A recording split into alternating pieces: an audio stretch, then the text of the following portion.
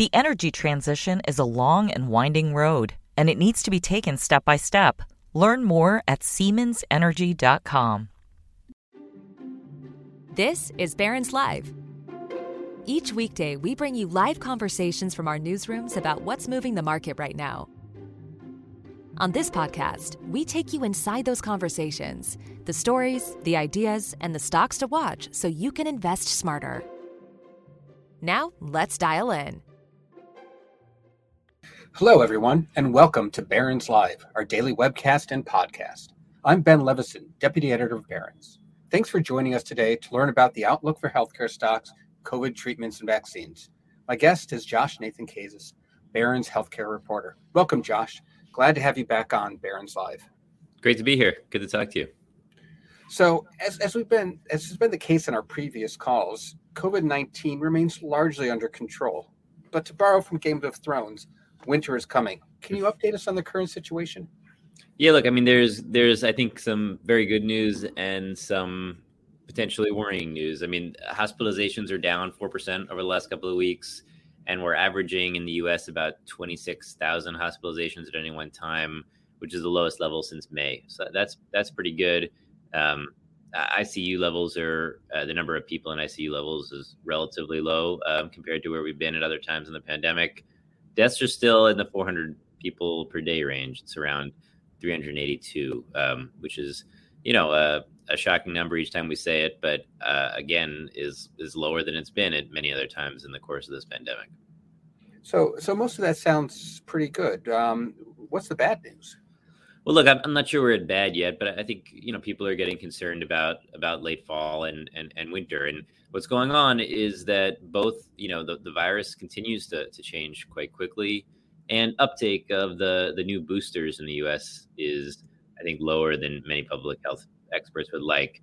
I think the latest data from the CDC is that 14.8 million people in the U.S. have gotten these updated Moderna or Pfizer bivalent boosters. These are the new boosters that combine the original vaccine with an updated version of the vaccine.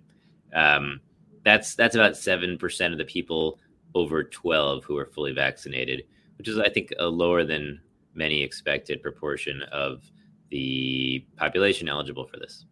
I just got mine last weekend. My daughter did too. And, I had no wait time. I just walked in, filled out a form, and boom.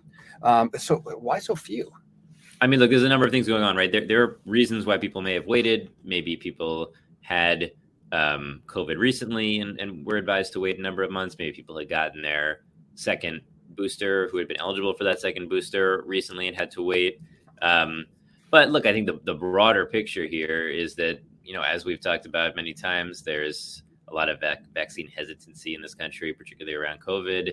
I mean, I'm speculating here as to why the numbers are low, but I think that I think is probably a big piece of it. And then the other piece of it is just that the pandemic, as we know, has faded from people's consciousness. Cases are lower. It's not a big part of everybody's everyday lives. People aren't seeing folks masking. It's not top of the news. And it's just maybe one of those preventative care things that, like so many other preventative care things in this country, just sort of fall by the wayside. So what's this about the virus changing? Well, so look, I mean, as people will recall, we've been through lots of waves of this pandemic caused by different versions of the virus. And the story now is that Omicron, which has been an issue since last year around this time, has now spawned just tons of subvariants. So for a long time, the subvariant we refer to as BA.5 had been pretty dominant in the U.S., and that's good. That's relatively good because it's a really good match for these updated boosters.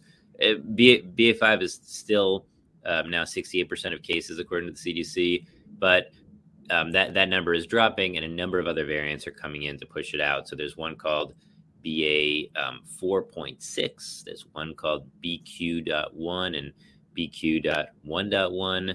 Those two closely related variants, Dr. Fauci flagged on Friday as particular concerns. I think that others may disagree with me, but it just seems to me, as someone who's trying to grasp this, that it's less useful to think about individual variants and which one's going to be the big problem for, at least as a layperson, but rather to understand that the virus evolution has not stopped. We're not getting new Greek letters, but we are seeing a huge amount of change within the Omicron lineages, and that can create problems. I think the headline problem here is going to be, and the most obvious problem is for these antibody treatments, which are still very important, particularly for immunocompromised people who might not respond well to the vaccines. There's some that are available as prophylactic, preventative measures to keep you from getting sick. And those will, I think there's concerns that those will work less well as new variants continue to pop up. And I think there's an overall concern about the vaccines, working less well against some of these variants. I'm not going to go into, I'm not sure how much we know about each one, but that's the broad worry. So that's the general picture, that there's lots of these variants out there. Most of them are Omicron descendants, and it's just a much more fractured picture than what we were dealing with over the summer and earlier this year. And this is all happening as it gets colder.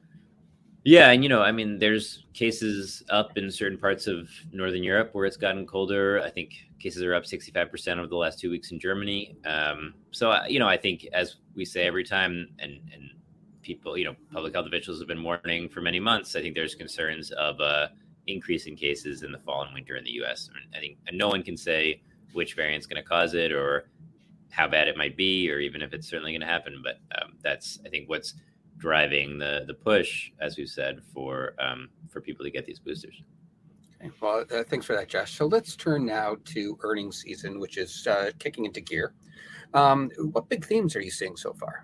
One of the big questions that's always come up when we look at when we think about the pandemic impact on healthcare companies is the procedure volumes. The story early in the pandemic was that hospitals had stopped doing elective procedures, which had because they were swamped with COVID cases, which had a huge impact, for example, on medical device companies, which their revenue is based on selling the devices that are used and tools that are used in these procedures, and tracking the degree to which those procedures come back and go away again as COVID cases come and go has been really important for understanding the health of particularly med device companies, but also bigger firms like Johnson & Johnson, which are very involved in that business. So United Health Group reported earnings late last week, which were generally stronger than expected. Now they said that their medical cost ratio was 81.6%. Now, medical cost ratio is a term that different companies call it slightly different things, but it's basically how much of the premiums they use on medical care. It's pretty strictly highly regulated in certain sectors of the insurance industry. But the point is, analysts had expected to be a little higher, had expected them to spend a little bit more on patient care, and so I think that raised questions about whether procedure volumes were down. And did those concerns, were those concerns realized when Johnson & Johnson, which is a big medical device business, when they released earnings? Well, not really. So Johnson & Johnson said that medical device sales were $6.8 billion for the quarter, slightly above estimates and up 8.1% on what it calls an adjusted operational basis. What that means is a little confusing, but we can just go with it for now. And I spoke with the Johnson & Johnson CFO, an hour after they put out earnings. And what he said was very interesting. He said that hospital staffing, which became an issue that was throttling procedures after the COVID crunch eased, was becoming less of an issue. So we heard this, for example, from Medtronic about a year ago, that although beds were not taken up by COVID cases anymore, there just weren't enough nurses around to do the procedures that would be done with their tools. We've spoken a lot and heard a lot over the last year or so about the healthcare staffing crisis, and particularly the problem that hospitals are having staffing nurses. There's lots of reasons behind that. A lot of people retired after the pandemic or got burnt out. Anyway, there's a sense, from at least according to Johnson & Johnson, that staffing is refortified, that the crunch may have eased a little bit, but also that hospitals are figuring out how to do more procedures with fewer people. So if true, if that really bears out as more earnings come up over the course of the next couple of weeks, as we hear from Medtronic and the others, that would that could be a sign of an easing of one of those biggest lingering healthcare impacts of the pandemic, or at least lingering impacts on the healthcare system of the pandemic. And Josh, and we got another company sort of had some good news in this respect this week, right? Yeah, and Intuitive Surgical reported they beat, and the stock was up something like 8-9% yesterday. This is another device firm. So I think there's some optimism here, and we'll see when Medtronic and the others report later in the next few weeks.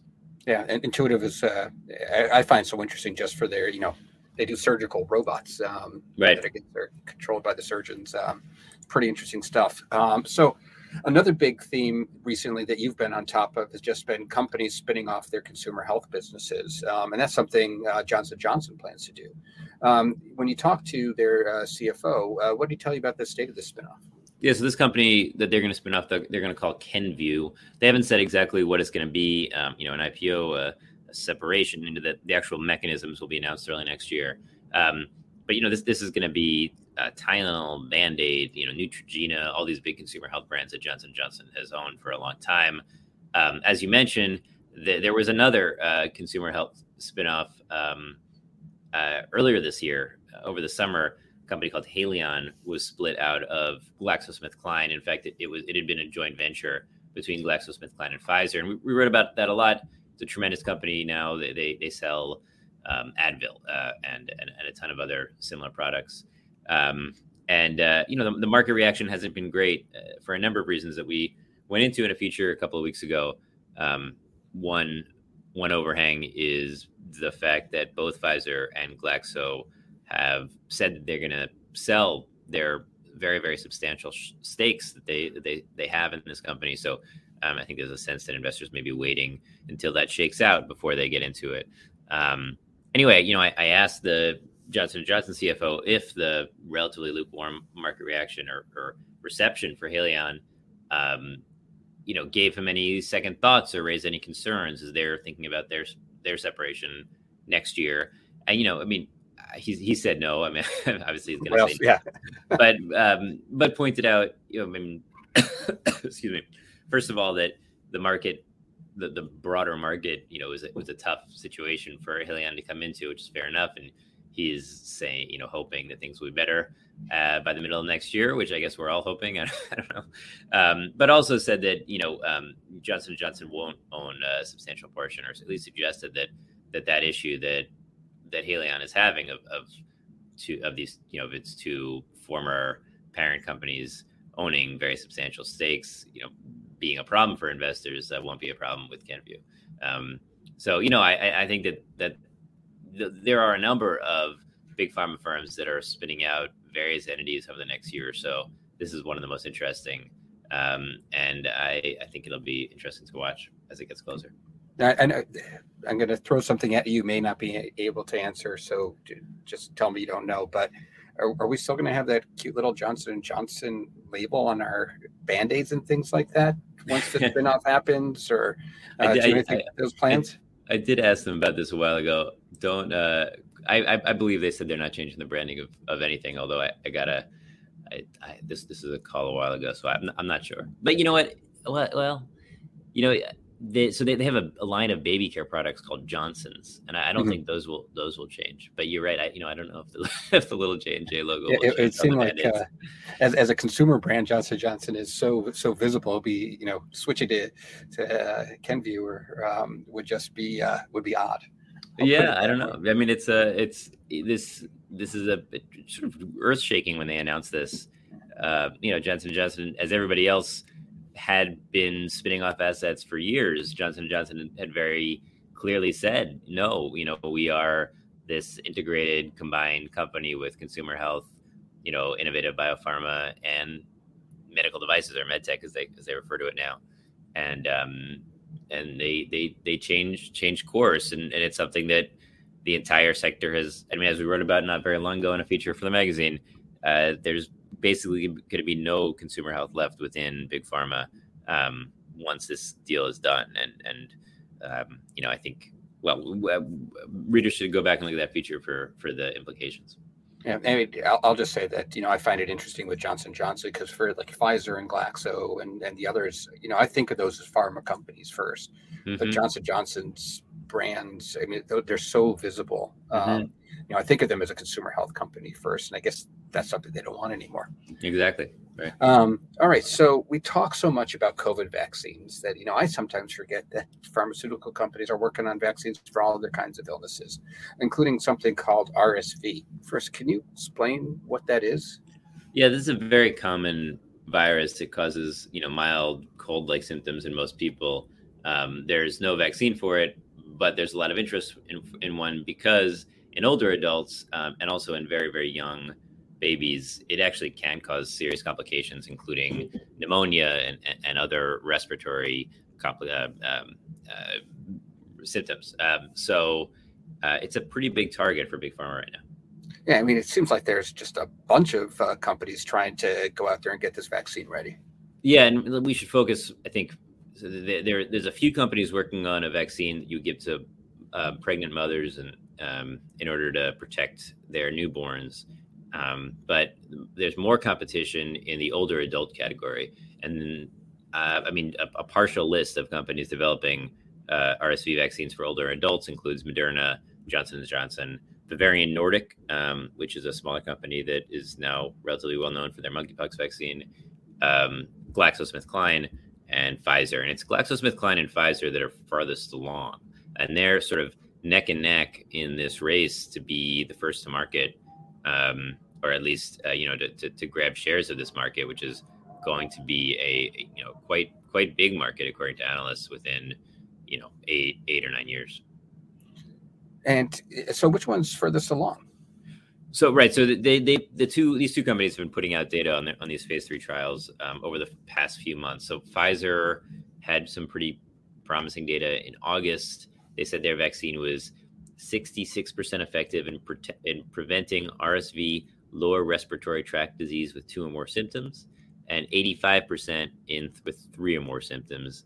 Glaxo had other data that they put out last week. They said 82.6% effective overall, and 94% effective at severe RSV with 2 or more symptoms.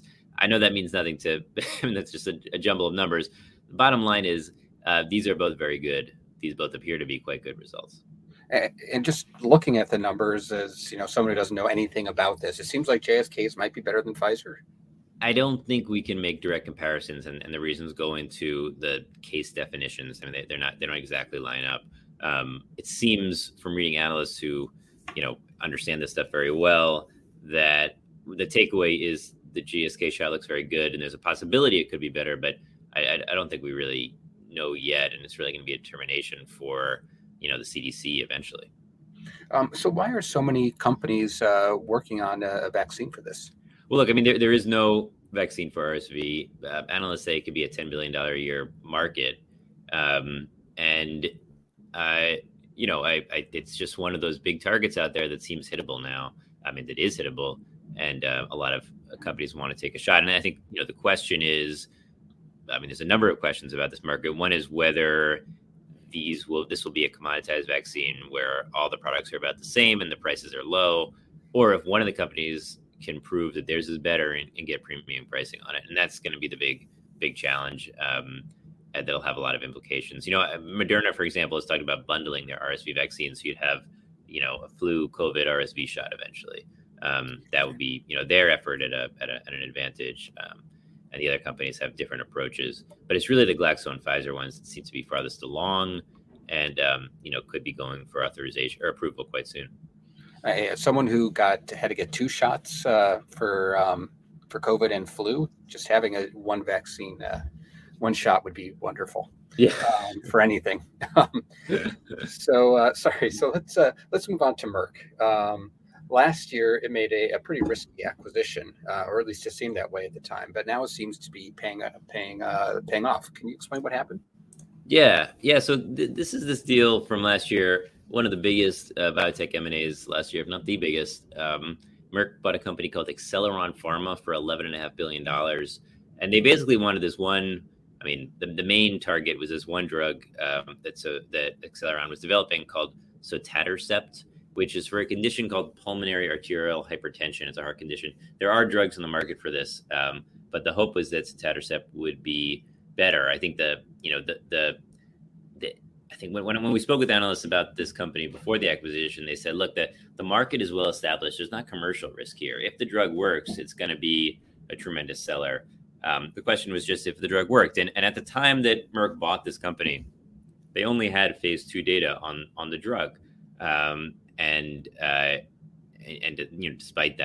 Despite not having, full, phase 3 results showing that it works, Merck bought it for a very, very large amount of money. And last week, it seemed like that bet paid off. Merck put out results, at least a statement, not a full results, but a statement saying that in the phase 3 trial, the drug showed there was a clinically meaningful improvement in, actually, it's the test is 6-minute walk distance, so how far you can walk in 6 minutes, and that's relevant because this condition, pulmonary arterial hypertension, causes shortness of breath and related symptoms. So they said it showed significant improvement, which is good.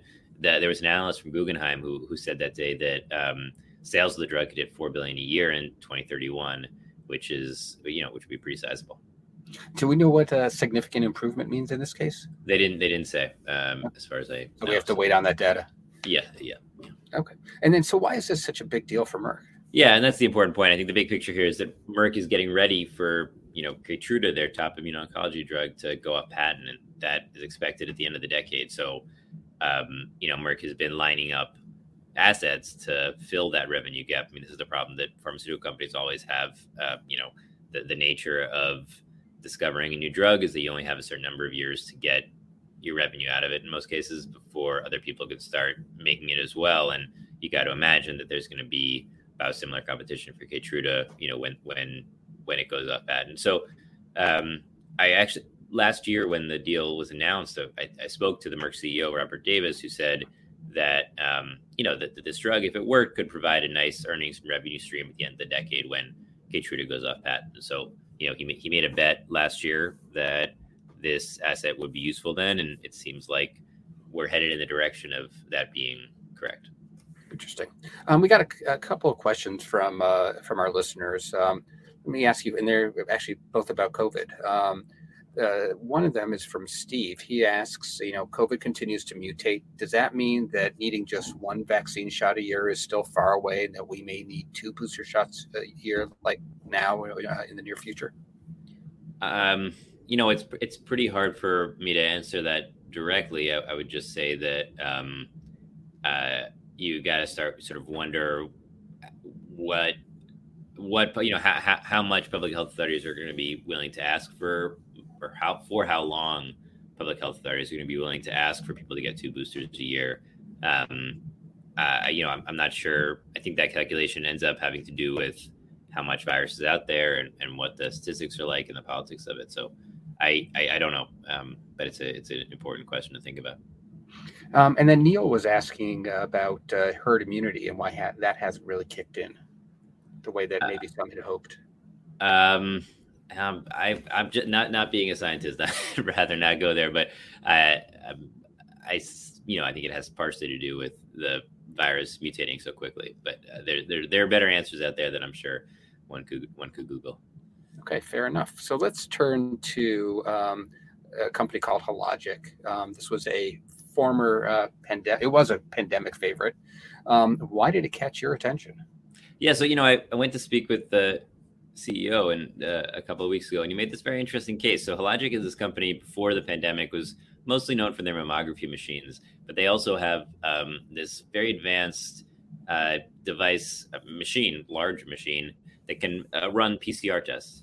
And when the pandemic began, there was a tremendous need all around the world for PCR tests. And over the course of the pandemic, the number of PCR tests the number of these machines, which are known as Panthers, that Hologic had placed around the world, roughly doubled.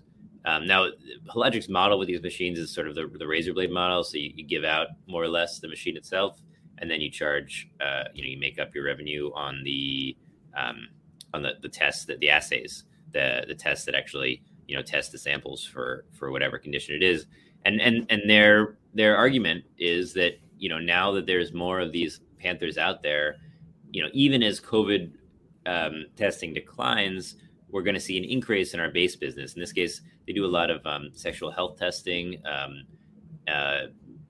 gonorrhea tests, those sorts of things. And they're expecting that, or their case is that, now that we have these Panther machines, placed all around the world, we're going to have, more people buying those tests after the pandemic boom has ended. The stock was sort of it was a pandemic era play when it was up like 40% in 2020, not nearly as much as like Moderna or Teladoc, but it seemed, after talking to him and doing some talking with other people, it seemed to me like, there's a case here that this could be one of these pandemic era, one of these companies where the growth in the pandemic actually fuels base business growth down the road. There are some, I think, concerns as well. A big one is that the mammography machines they make, they need a lot of chips to make them, and they've had a hard time getting them, and that's had a real impact on the mammography business the past quarter or the past year or so. But I think that they are, I think there's a hope that will clear up in the near term. That's the deal with Hologic. Okay, that sounds fascinating. It's so interesting how so many of these companies are still, and not just in healthcare, just trying to figure out what demand is going to look like now that COVID is past, and so many of them, it just may never recover. Right. It's so interesting. So let me throw one last reader question at you before we call it a call. So this question, actually, I don't think I have a name for it. Somebody asked, about IBB and biotech stocks. It's still down 22% this year. It's a touch more than the S&P 500. What do you think is going to be the catalyst to sort of get biotech going again?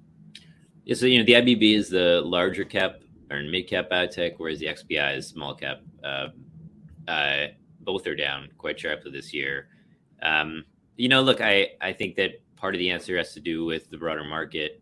As we've seen over the summer, biotech performance is often really just about like what the latest, big data or news was. I mean, it seems like the whole sector can move quite sharply on, big M&A or a big piece of company news, a trial turning out positively. So it's very hard to make predictions about where biotech is going to go. I think that, if the broader market improves, that will lift all boats. But I also think that it's really dependent on how the cards flip in any number and whether there's more M&A as we get towards the end of the year.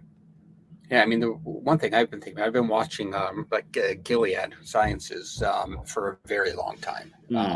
When I first started at Barron's, it was, and I was writing the Stocks to Watch blog. It was one that everybody loved watching. It was a great performer. It had the hepatitis C vaccine, right. And then the stock kind of fell apart around 2016. It hasn't done anything since then.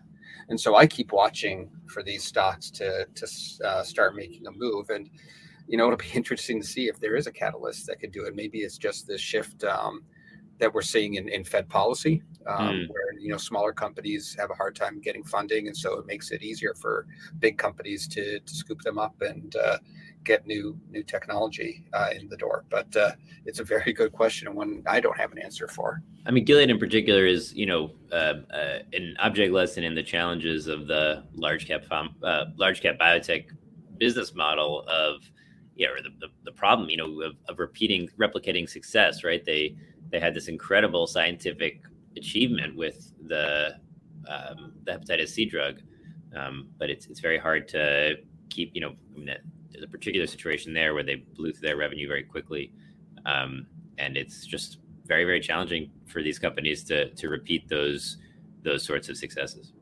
Yeah, no, it really is.